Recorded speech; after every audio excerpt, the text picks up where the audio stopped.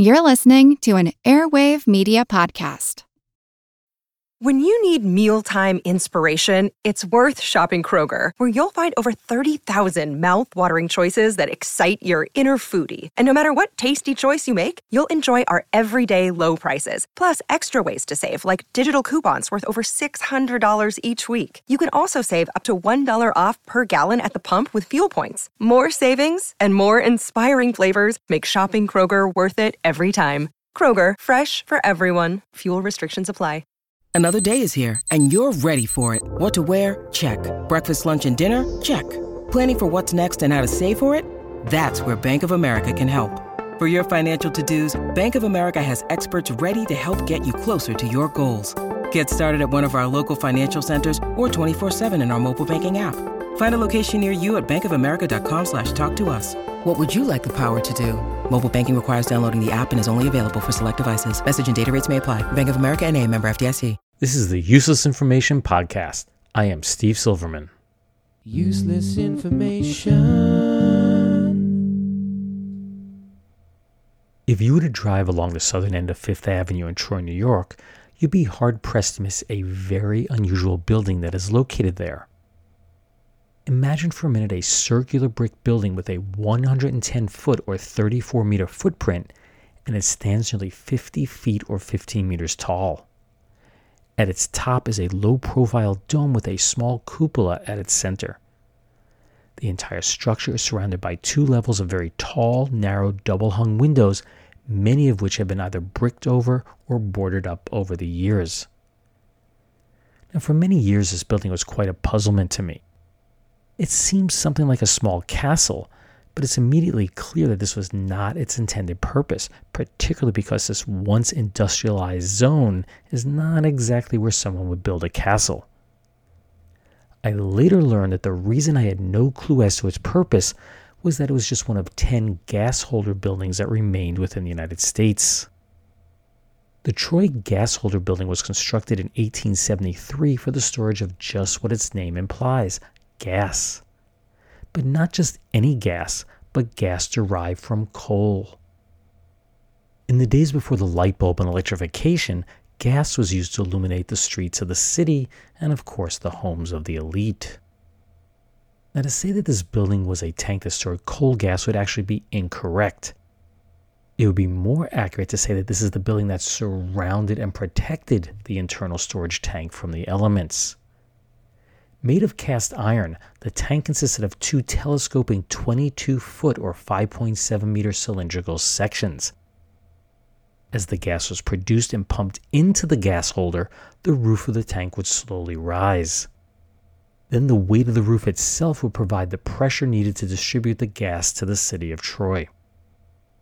Now, the tank is long gone, having been dismantled for scrap in the 1920s, so only the outer brick surround remains. One of the byproducts of the production of coal gas is coal tar. And we all know tar. It's been around for millions of years, but tar that was derived from coal was not discovered until around 1665. Its first practical uses were the same as regular tar. It is most likely used for waterproofing of roofs and boats and so on. But in the early 1800s, it began to be used for medicinal purposes. Now, just like many other things of its time, many of these treatments were eventually proven to be ineffective or toxic. But today we still use coal tar in shampoos and soaps to treat dandruff and psoriasis. In 1856, 18-year-old chemistry student William Henry Perkin was challenged by his professor to see if the anti-malarial drug quinine could be synthesized from aniline. If you don't know what aniline is, don't worry about it too much. Just be aware that it's one of the chemical components of that messy coal tar. Perkin was never able to extract the quinine he was seeking, but serendipitously he made a remarkable discovery. You see, while testing the solubility of a black precipitate that had been produced, he found that alcohol extracted a purple dye, so he named it, this is pretty obvious, aniline purple. Up until this point, similar natural purple dyes were easily bleached out by the sun. Just think of a faded old flag. And not only that, they were incredibly costly to produce. Perkins' new aniline dye was far more resistant to fading. In fact, his original silk-dyed samples are just as bright today as they were the day they were produced, and more importantly, they were much cheaper to make. Perkin was awarded a patent for his discovery in August 1856 and opened his first dye works the following year. In 1859, he changed the name from aniline purple to Malvine, which is derived from mauve, the French word for the purple mallow flower. It wasn't long before other synthetic dyes were developed, and it just seemed like factories were popping up everywhere. In 1863, Friedrich Baer joined up with fellow dyer Johann Friedrich Westcott to form the company that we know as, you guessed it, Baer. Now, it may be a pharmaceutical powerhouse today, but dyes were their business at the beginning. With the cost of dyes quickly plummeting, it was clear to Baer and a number of other larger dye manufacturers that there was little room for growth or profit in such a cutthroat industry. They instinctively knew that they needed to turn their corporate attention elsewhere, but the big question was where? The answer to this question would appear in 1878. That's when Paul Ehrlich, who was working at the Berlin Medical Clinic, began using the coal tar dyes to selectively stain bacteria. Now, you may not see much promise here, but he theorized that it may be possible to use these dyes to selectively target a particular pathogen without harming the host. In other words, by finding just the right dye chemistry, it may be possible to kill a particular bacteria, but not kill you at the same time. It wasn't long after this that Baer entered the pharmaceutical industry. In 1882, they introduced its first drug, phenacetin, which was derived from a synthetic dye byproduct. By the turn of the 20th century, it was common procedure within Baer to test all of its chemical dyes for possible medical uses. In 1932, Bayer researcher Gerhard Dumas discovered that one of their deep red dyes prevented the growth of Streptococcus bacteria in petri dishes, and even more promising, it cured mice infected with strep. Up until this point in history, there was no known treatment for strep, which was deadly to those who had been wounded in times of war. So realizing the incredible potential for the world's first antibiotic, Bayer gave it the name Prontosil, and they immediately applied for patent protection. While Prontosil worked, in fact its first life was saved in 1933, Bayer had absolutely no clue as to how it worked, yet they refused to provide outside researchers with samples to seek an explanation. So scientists at the Pasteur Institute in Paris opted to take advantage of an 1844 French law that forbid the patenting of pharmaceuticals, and they opted to synthesize the Prontosil themselves. They soon discovered that Prontosil itself was not providing the cure. Instead, Prontosil was metabolized in the body into a simpler compound, sulfanilamide. It was sulfanilamide which provided the curative power. Now, Bayer's dream of making a vast fortune from the sale of Prontosil was quickly squashed. That's because sulfanilamide had been previously discovered and its patent had already expired.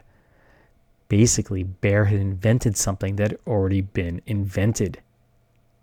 What that meant was that any company was now free to produce sulfanilamide without having to pay Bayer a single dime. And very quickly, the market was flooded with competing sulfanilamide drugs. One of the many manufacturers of this miracle drug was the S.E. Massengill Company of Bristol, Tennessee. While not a powerhouse in the pharmaceutical industry in the 1930s, they did claim to be the largest drug manufacturer in the southern United States with more than 500 employees. Massengill marketed the product in two forms. There was a capsule that contained the sulfanilamide powder, and then there was a compressed tablet. In June 1937, word started to filter back from the firm's salesmen that there was need for a liquid form. Tablets and capsules are fine for adults, but it's far easier to administer a liquid medication to children. And who gets strep the most? Children. So they needed a liquid sulfanilamide drug. Conceptually, creating a liquid drug would appear simple. But there really was a good reason why no one had marketed a liquid sulfanilamide. That's because the drug was incredibly difficult to dissolve. So the seemingly impossible task of finding a solvent was assigned to Massengill chief chemist Harold Cole Watkins. And within a few weeks of testing, Watkins had established the ideal set of ingredients. And here we go. And I'm not going to put this in the metric system because it's really insignificant to the story. Just be aware this is a lot. It's a big barrel full. You take 58.5 pounds of sulfanilamide, mix in 1 gallon of elixir flavor, 1 pint of raspberry extract, 1 pound of saccharin soluble, 1.5 pints of amaranth solution 1/16, that's red dye, 2 fluid ounces of caramel, 60 gallons of the solvent diethylene glycol, and finally you add enough water to produce 80 gallons of the solution.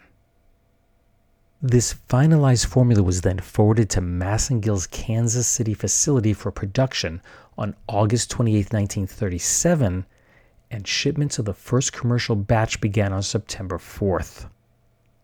The total time from initial formulation to shipment out to distributors was less than 8 weeks. Massengill was certain that they had a blockbuster product on their hands. And just like today, the Massengill salesman began to provide doctors with sample bottles to give to their patients. And it was smooth sailing from Massengill until Saturday, October 9th, 1937, which just coincidentally is 80 years to the day of when I'm recording this. Anyway, on Saturday, October 9th, 1937, there was an urgent telegram delivered to the offices of the American Medical Association, the AMA. In it, a group of Tulsa, Oklahoma doctors expressed their great concern over the death of 6 children. All had died from strep throat within the previous 10 days, exhibiting very similar symptoms. They all had lower than normal body temperatures, their respiration had slowed dramatically, and their bodies stopped producing urine before they succumbed to whatever had killed them. All 6 of these children had just one thing in common besides strep. They had all been prescribed Massengill's new elixir sulfanilamide. By the next day, the Tulsa death toll had risen to 10. That included 2 men who had been prescribed the liquid sulfanilamide to treat gonorrhea. At this point, no one was really sure what was going on. Initial observations seemed to point toward possible mercury poisoning, but it could have been the sulfanilamide, it could have been the Massengill elixir, the interaction of the elixir with other drugs, or it could have simply been coincidence. On Monday, the AMA wired Massengill to find out just what they had used to concoct their elixir. Massengill's response must have sent shivers down the spines of the experts at the AMA. While not widely known at the time, research had recently been published that the solvent that they used to formulate that elixir, that's the 60 gallons of diethylene glycol, it had been found to not only cause significant kidney damage, but it could possibly be fatal to anyone who ingested it. Even worse, there was no known antidote or treatment for diethylene glycol poisoning, and it was later determined that consuming as little as 1 ounce could prove fatal. Now, just to give you an idea how deadly this can be, today diethylene glycol is used as a component in dyes, lubricants, brake fluid, wallpaper stripper, and many other products. In the past, it's also been an ingredient in antifreeze. On Thursday, the Federal Food and Drug Administration, that's the FDA, was alerted to the potential problem, but I think you'd be shocked to find out that they were powerless to do anything about it. That's because the Food and Drugs Act of 1906 which regulated the manufacturing of pharmaceuticals in the US at the time, did not require manufacturers to test medicines for safety prior to placing them on the market. Prior to releasing the product to the public, Massengill had tested the elixir for appearance, taste, and fragrance, but amazingly, they never bothered to evaluate its effect on living things. They never tested it on a mouse, a guinea pig, or a human being. And what's even more amazing is they had no obligation to do so. It wasn't against the law. The FDA had no choice but to use the seemingly trivial reason of product mislabeling to seize the product. So let me tell you how it was mislabeled. First, the product was misbranded as elixir sulfanilamide. It turns out that elixirs at the time were understood to contain alcohol as a solvent, but of course the Massengill product had none. Second, the label indicated that the bottles contained quality pharmaceuticals, but people were dying, so clearly that wasn't the case. And lastly, Massengill listed their address as Bristol, Tennessee. That was their headquarters, but the product had been produced in Kansas City. Just as we would expect as a response from most companies today, Massengill initially denied that their product could be the cause of the deaths. Yet, the company opted to cooperate with the government and help get all of the elixir back. Shipment of the medication ended on Friday, October 15th. Keep in mind that the first notification to the AMA was on the 9th, so shipment ended on the 15th, and Massengill sent out 1,100 telegrams to recall the product. To its salesman, the message read, quote, "Elixir sulfanilamide discontinued. Pick up as rapidly as possible, all sold in your territory." Now, the telegrams to its customers were far less urgent. Quote, "Do not use elixir sulfanilamide shipped. Return our expense." That's it. This didn't satisfy a federal inspector in Bristol, and he demanded that a more urgent message be sent to all of those who received shipment. Quote, "Imperative you take up immediately all elixir sulfanilamide you may have dispensed. Product may be dangerous to life. Return our expense." In the short time that the product had been on the market, it had been shipped to 31 states and Puerto Rico. Keep in mind that in 1937, a large portion of the southern U.S. still lacked electrification, so many people didn't own radios. The only real way to grab the attention of such a large populace was via the newspapers, but it turns out that many of them initially buried this story deep within their pages. The FDA dispatched nearly their entire staff of 239 field inspectors and chemists out to hunt down every last ounce of the elixir. Now, this was far easier said than done. While we think of prescriptions today as being quite controlled and well documented, this was far from the case in 1937.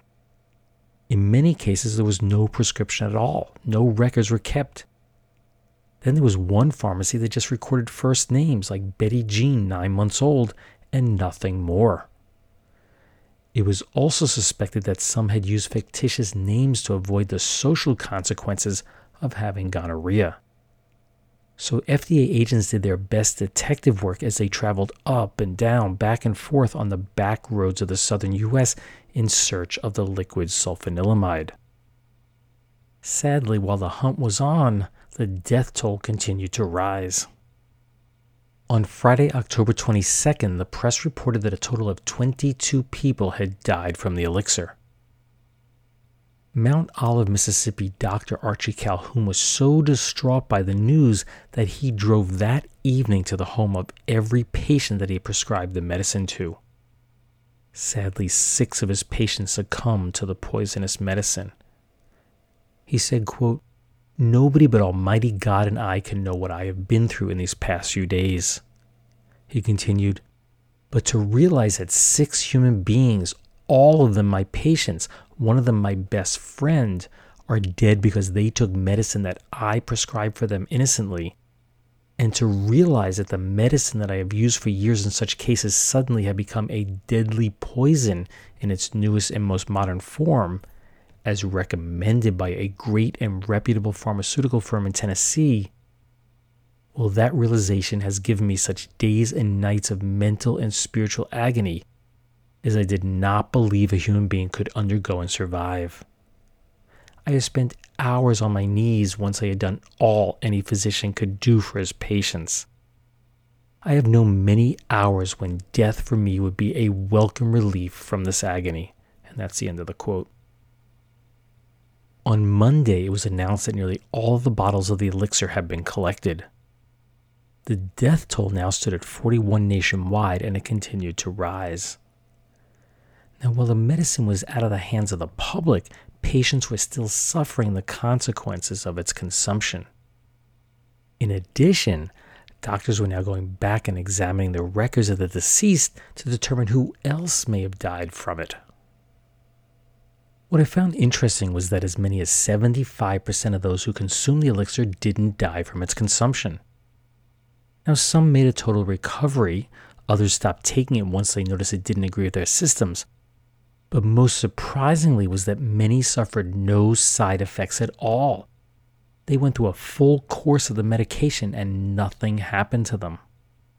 At Evernorth Health Services, we believe costs shouldn't get in the way of life-changing care, and we're doing everything in our power to make it possible. Behavioral health solutions that also keep your projections at their best? It's possible. Pharmacy benefits that benefit your bottom line? It's possible. Complex specialty care that cares about your ROI? It's possible. Because we're already doing it. All while saving businesses billions. That's Wonder made possible. Learn more at evernorth.com/wonder.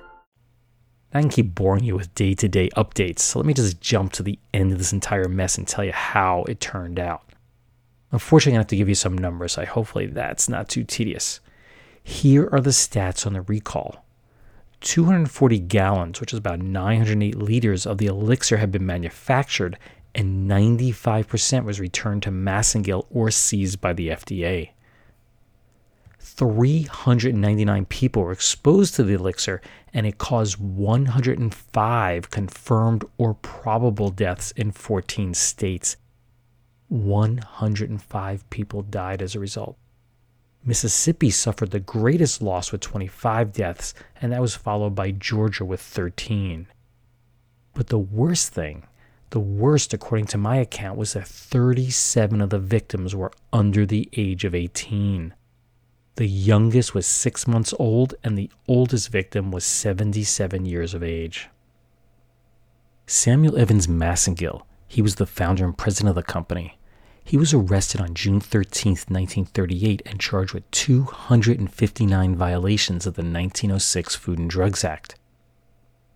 All of the charges were related to the interstate shipment of a misbranded and adulterated elixir.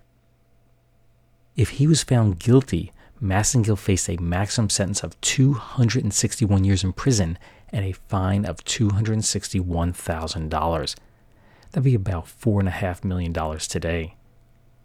He posted $25,000 for bail, and he was immediately released. On October 3rd, Massengill agreed to plead guilty to 112 of the counts in Greenville, Tennessee. This was followed by a similar plea of 62 counts in Kansas City. He was fined $150 for each violation, or $26,100 in total. That'd be about $450,000 today. He served absolutely no jail time. For a man who's worth an estimated $11 million in 1937, this penalty seems fairly insignificant. One would think that all the lawsuits against the company would have brought it very close to bankruptcy, but that was not the case. Only 6 of all the deaths resulted in a civil suit. Now, it is unknown how many cases were settled before they ever reached the courtroom, but it's believed that all the settlements were for somewhere between $300 and $3,000. That would be somewhere between $5,200 and $52,000 today, although I should mention that the $300 low end was unusual. Most of the cases that I saw were somewhere between $1,000 and $1,500 in settlement. The S.E. Massengill Company did experience a decline in sales during the year of the sulfanilamide fiasco, yet somehow the company still managed to squeak out a modest profit. Well, Massengill's chief chemist, that's Harold Cole Watkins, the man who formulated the toxic elixir, he was never charged with any crime, but apparently he was unable to live with the guilt of what had happened. Watkins was found dead at age 58 in his kitchen on January 17th of 1939. He had shot himself in the heart with a .38 caliber automatic pistol. Congress had been debating for years as to the pros and cons of creating stricter pharmaceutical laws, but they took no action. Even FDR, President Roosevelt, he was ambivalent to changing the laws at the time. But the shocking number of deaths from the elixir finally forced them to take action. On June 15, 1938, both houses of Congress approved legislation that required manufacturers to thoroughly test and prove that their drugs are safe before they can release them to the public.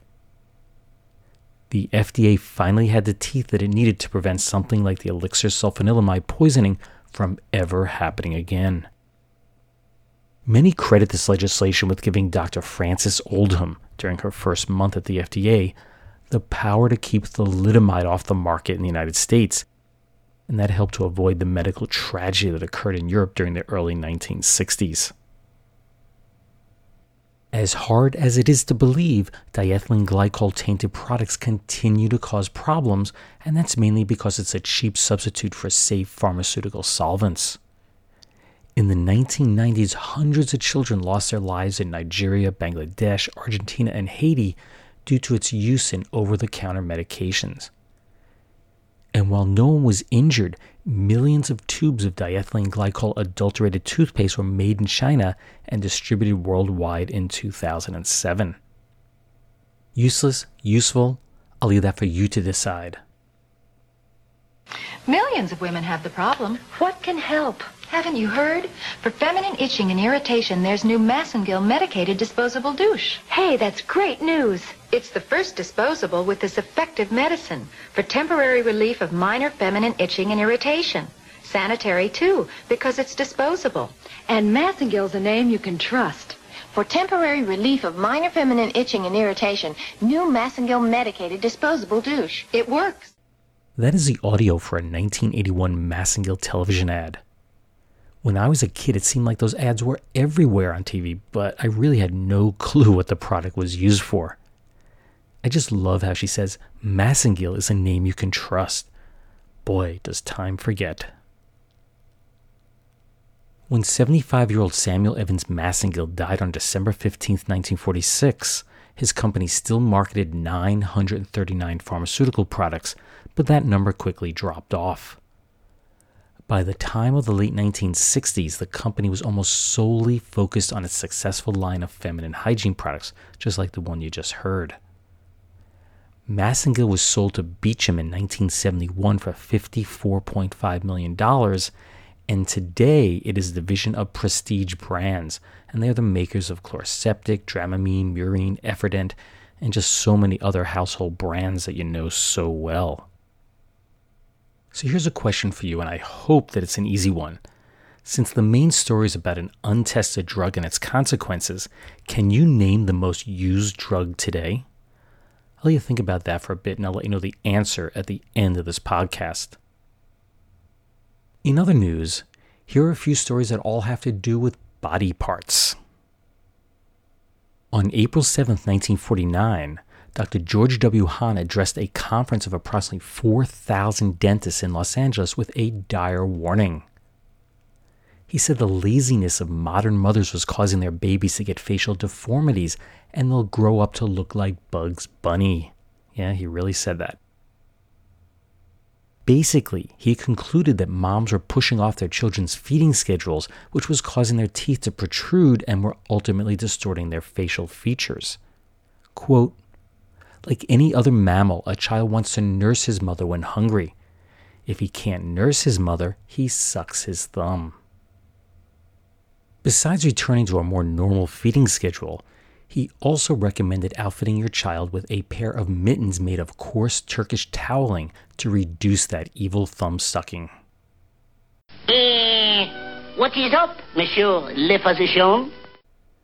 In March of 1957, Terry Phillips appeared on the British television show State Your Case. She competed against two other contestants as to who was most in need of the 100-pound prize. That's about $2,400 today. After the show, viewers mailed in their selection and Mrs. Phillips had won. She convinced the viewing audience that her nose was far too oversized and needed to be reduced. After winning the prize, her 8-year-old daughter Shirley was upset and said, quote, "Mommy, don't have your nose cut off." Her husband Bill agreed, so Terry decided to skip the surgery, and she donated the money to 4 different charities. Bill said, quote, "We're all pleased she changed her mind. We've got sort of used to her nose over the years." And lastly, an Associated Press story from August 31st, 1964 discussed the findings of a study done by Dr. Erwin O. Strassman. He was a clinical professor at Baylor University College of Medicine in Texas. In what I consider to be purely junk science, Dr. Strassman found that in a study of 717 childless women, there was a definite correlation between breast size and intelligence. Quote, "The bigger the brain, the smaller the breasts, and vice versa. The bigger the breasts, the smaller the IQ." His results were published under the title Physique, Temperament, and Intelligence in Infertile Women in the International Journal of Fertility. I guess, as I always say, don't believe everything that you read. So, did you come up with a possible answer as to what the most used drug today is? Well, the answer is aspirin. Now, exact numbers are hard to come by, but Wikipedia estimates that the annual global use is between 50 and 120 billion pills annually. It had been known since the days of the ancient Egyptians that willow bark could be used to treat fever and pain, but it wasn't until 1828 that German pharmacy professor Joseph Buchner was able to extract the active ingredient. He called it salicin. 2 years later, salicin was also isolated in the meadow street flower, which at the time was classified as being part of the plant genus Spirea. Now keep that in mind for the naming in a bit. Salicylic acid was first synthesized by Hermann Kolbe in 1874, but he found that large doses caused nausea and vomiting, sometimes even coma. When the official history of aspirin was published in Germany in 1934, it claimed that in 1897, Bayer chemist Felix Hoffmann was seeking a medicine to treat his father's rheumatism, and he turned his attention to the salicylic acid. He found that by adding an acetyl group to the salicylic acid, that acetyl salicylic acid was produced and the side effects were greatly reduced. They were buffered. But it has since been determined that this story wasn't really true. While Hoffmann did do the experimentation, it was done under the direction of former colleague Arthur Eigengruen. Since Eigengruen was Jewish, Nazi policy forbid that he receive any credit for it. In fact, Eigengruen was placed in a concentration camp in 1937, and he was released at the end of the war. Want to learn how you can make smarter decisions with your money? Well, I've got the podcast for you. I'm Sean Piles, and I host NerdWallet's Smart Money Podcast. On our show, we help listeners like you make the most of your finances. I sit down with NerdWallet's team of nerds, personal finance experts in credit cards, banking, investing, and more. We answer your real-world money questions and break down the latest personal finance news. The nerds will give you the clarity you need by cutting through the clutter and misinformation in today's world of personal finance. We don't promote get-rich-quick schemes or hype unrealistic side hustles. Instead, we offer practical knowledge that you can apply in your everyday life. You'll learn about strategies to help you build your wealth, invest wisely, shop for financial products, and plan for major life events. And you'll walk away with the confidence you need to ensure that your money is always working as hard as you are. So turn to the nerds to answer your real-world money questions and get insights that can help you make the smartest financial decisions for your life. Listen to NerdWallet's Smart Money Podcast wherever you get your podcasts. The one thing that is certain is that Eigengruen did name the product aspirin. The letter A stands for the acetyl group, the spir is from the plant genus Spirea, and the in was just a common suffix that people used for drugs in the late 1800s. Bayer applied for a patent, and of course it quickly became one of the most popular drugs in the world. Well, that brings another episode of the Useless Information Podcast to a close. I have to admit, I've been researching the story on and off for around maybe 6 to 8 months now, and it was quite difficult to bring it all together. But I did find it to be quite an eye-opener. Maybe you did also.